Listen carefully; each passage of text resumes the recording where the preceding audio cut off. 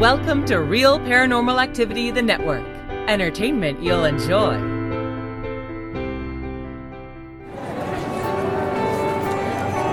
You are listening to an RPA production, where people gather.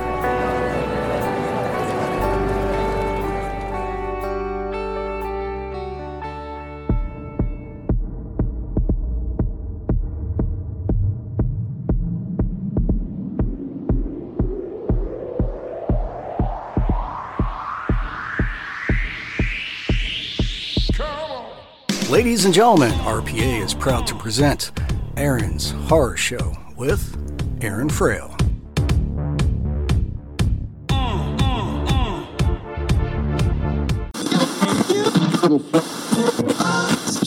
Hi, this is Steve Silver with Silver Screen Videos, and you're listening to Aaron's Horror Show with Aaron Frail.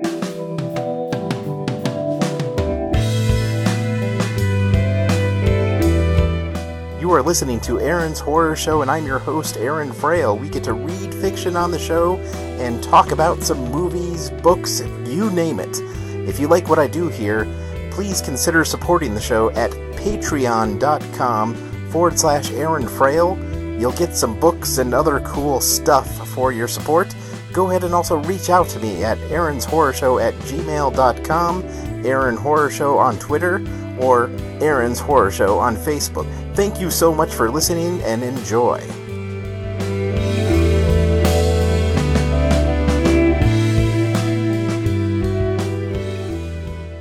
Welcome to Aaron's Horror Show, and I'm your host, Aaron Frail.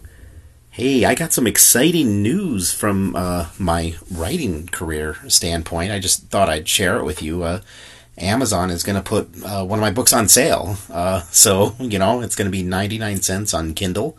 The Time Burrito is the book that they're putting on sale. So the short version of what Time Burrito is about, it's about a guy who, wants to make the perfect breakfast burrito and gets caught in a Bill and Ted's Excellent Adventure time travel comedy thing to make the perfect breakfast burrito. And so that sale is going to happen January 29th. So the Kindle edition will only be $1 on Amazon on January 29th. So be sure, if you want to grab Time Burrito for $1, that's your time. And that's actually going to be promoted by Amazon. So I'm kind of excited about that because, it will be in their little Kindle deal section or something like that. So, yeah, pretty cool stuff. And I wanted to, of course, share the sale with you because I'm not sure exactly when this, will come out. I know this episode that I'm recording now is going to come out in January. Not sure exactly when in January, but January 29th, that's the time to make sure you take advantage of the $1 Time Burrito. It's $1 burrito. How can you go wrong? Anyways, today I'm going to do something a little bit different. I'm watching a movie, so you don't have to, but you probably already saw it. Ha ha. And the movie I'm talking about today is The Phantom Menace. I know. Like, why are you even talking about The Phantom Menace? I mean, seriously, that movie came out, many years ago? It's old. It's bad. Probably the worst Star Wars movie. Still, to this day, probably the worst Star Wars movie. I mean, they've had some clunkers, right? in Star Wars terms, but The Phantom Menace kind of holds the clunkiest of the clunkers, I would say. And of course that was the whole debacle to begin with. Like, Star Wars fans are getting new movies, a new trilogy, for the first time in years, and they're so excited and staying up late and I'm gonna see this at midnight dressed like Darth Vader, and then suddenly you see The Phantom Menace and you're like, wah wah. That was the feeling. Like, I understand why a lot of people got mad at that movie. And the funny thing is, I feel that The Phantom Menace, it really could have been a really good movie. And this is why I want to do something a little bit different for today. I'm going to kind of put my writer hat on, and I'm going to go ahead and give my, like if I saw the script of The Phantom Menace, these would be my notes. This would be like, hey, maybe you should do this instead. Because honestly, I actually think the first, trilogy has a whole lot of potential, and actually the second two movies aren't that bad, especially the third, where Hayden Christensen becomes Darth Vader. I think that one's actually a pretty good movie. I think the problem with this movie trilogy is that it starts off with a really bad movie, so you get this like, oh god, it's a kind of a clunker, this is not that great, and so you just don't have high expectations for the rest of the series, but the reason why I'm talking about The Phantom Menace is because I have a 3-year-old son, and he really loves Star Wars. I'm guessing his dad has something to do with it, but he really loves Star Wars. Like, we bought him this little droid book. It was like, called the Droidology book or something. It was like just a book that talks about all the droids in Star Wars, and he literally like wants to read that for bed every night. It's like an encyclopedia of droids, and he wants us to read it to him. And he will sit there and he'll see a droid and he'll name exactly what it is, even like the ones in the background. You know what I mean? Like he could be like, that's the power droid, that's H3N4 or something like that. You know what I mean? Like he's 3 and he's like already showing his droid obsession, and bless his heart, he doesn't know the context of a lot of these droids. He still hasn't seen them in the movies yet, and so all of them are his friends. So he's 3. He's like, that's my friend. That is my friend. And what's really funny is a lot of like the torture droids. He always like, that's my friend. Like the one that comes to torture Leia. He's like, that's my friend. or like the psycho droids, like 000. He's like, 000 is my friend. So I'm gonna have to remind him of that when he's older, and he when he knows what 000 is, or the torture droid is. So remind him, But anyways, we were watching The Phantom Menace earlier today, because he really wanted to see some Star Wars with some droids, and for the most part he really likes The Force Awakens because it has BB-8. And, he's 3, so he watches maybe the first 20 minutes of The Force, Awakens, enough to get some good BB-8 in, and then sort of loses interest and wanders off, or suggests that we switch to Chico Bon Bon. So, it doesn't necessarily hold his attention, Star Wars, but, we still watch it with him anyways, because he does request it, he does like it, and we like it too, so... very rare that sometimes, parents get to watch stuff with their kids that they like when they're that age. I've seen way more CoComelon than I'd like to admit. In fact, I could probably sing you any CoComelon song right now. Like give me a line and I could sing the rest of it for you. Like that's how much CoComelon is embedded into my brain. So, and Little Baby Bum. So, he's not just watching like Star Wars movies, like he's watching kids stuff. It's funny when I talk about my son, he has viewing habits all over the map. And the funny thing is he's really good about self-regulating TV. Like he will watch TV, but he won't do it all day. He'll actually mainly do really active things like, running around the house and pretending he's a Power Ranger, and, he really loves science experiments, so he'll have me do all sorts of sciencey stuff with him. Like today we did all these things with water and colors. I have a book called The Dad Lab, and he loves that book. I'll be like, Dad Lab. So yeah, don't get me wrong, he's not sitting there watching TV all day. But he does like it, and, he's pretty good with regulating it, so we don't have to, pry it from his fingers, which I know, a lot of 3-year-olds don't have that. And the funny thing is, we also don't have to worry about, like, nothing but CoComelon. I mean, there's, like, weeks where there is, like, nothing but CoComelon, but he also loves, like, documentaries, which is the funniest thing. Like, there's this one called The Great Math Mystery. It's a Nova episode. He loves that episode. I mean, seriously, he'll like mutter about math, but he's 3, so, he's just muttering about various things that, he's funny. He's a character. But anyways, take the kid who's obsessed with Star Wars droids, show him the Phantom Menace, right? Because there's lots of droids in that movie, and we figured he'd like it because he could point out the different droids and tell us the names and all that kind of stuff. And so, anyways, we end up watching the Phantom Menace longer than we thought we would. And during that time of watching the Phantom Menace, I was just thinking, like, man, this movie is just really bad. like they could have done so much more with the movie. And what's funny is they could have done so much more with, how it fits in with the other movies. Like I was just realizing that as a writer, like, there's, like, points which I would have done differently, or like, had I been the script supervisor, here's what I would have done to the movie. So, spoiler alert, you probably have seen The Phantom Menace or heard about it, or you just don't care. But, spoiler alert. Just in case. But yeah, so, here's my rewrite to The Phantom Menace. So, first off, I know this is made a while ago, but aliens seem sort of like, offensive ethnic stereotypes, right? Like, why are all the, like, separatist, why do they sound like Asian, there was a tailor, and, there was a tailor that I went to who was Asian, who would always say, what you want?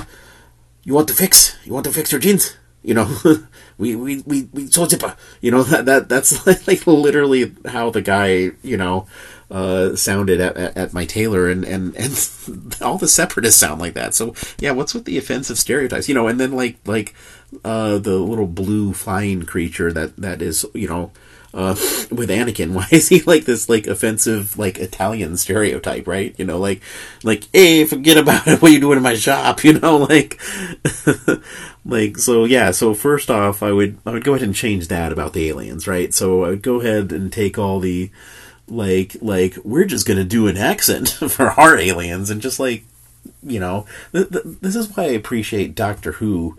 Because Doctor Who just doesn't do accents. They just say that the TARDIS translates in your head, and so therefore they all sound British, right?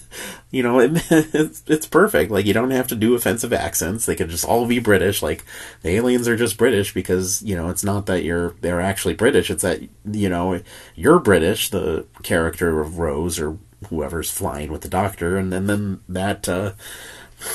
that turns out, to be a British accent to you, or American. Either way, you don't have to, like, do something weird with accents, to make it sound like offensive stereotypes.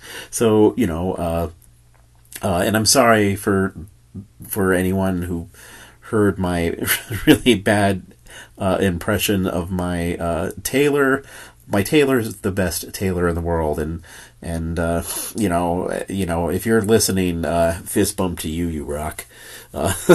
So, I don't think it's a family, but great tailors. I highly recommend them. But anyways, yeah. So that's the first thing I'd get rid of. The second thing I think what I would do to fix, the Phantom Menace is I would eliminate Anakin being a kid. I mean, why couldn't, like, Hayden Christensen actually be Anakin? Like why they have, because think of it this way. They have Natalie Portman meet Anakin for the first time when she could be his babysitter. You know what I mean? So, like, he's this, like, 9-year-old kid, and I think she's supposed to be 14 or something, and they meet for the first time, and then you're supposed to, like, buy it in the next movie that, hey, he's all grown up and now he's with the babysitter. You know what I mean? Like it doesn't work, right? There's something weird about that. So why not just, like, say, hey, if you want to make him why not make him a kid? Make him actually, like, 14, so the same age as, Padme, right? So Natalie Portman and Hayden Christensen can meet when they're both, roughly the same age, right? So, and honestly, my wife and I are 5 years apart. So, it's not weird as adults when you're 5 years apart. It's just weird when you're that young, 5 years apart, right? That's a big age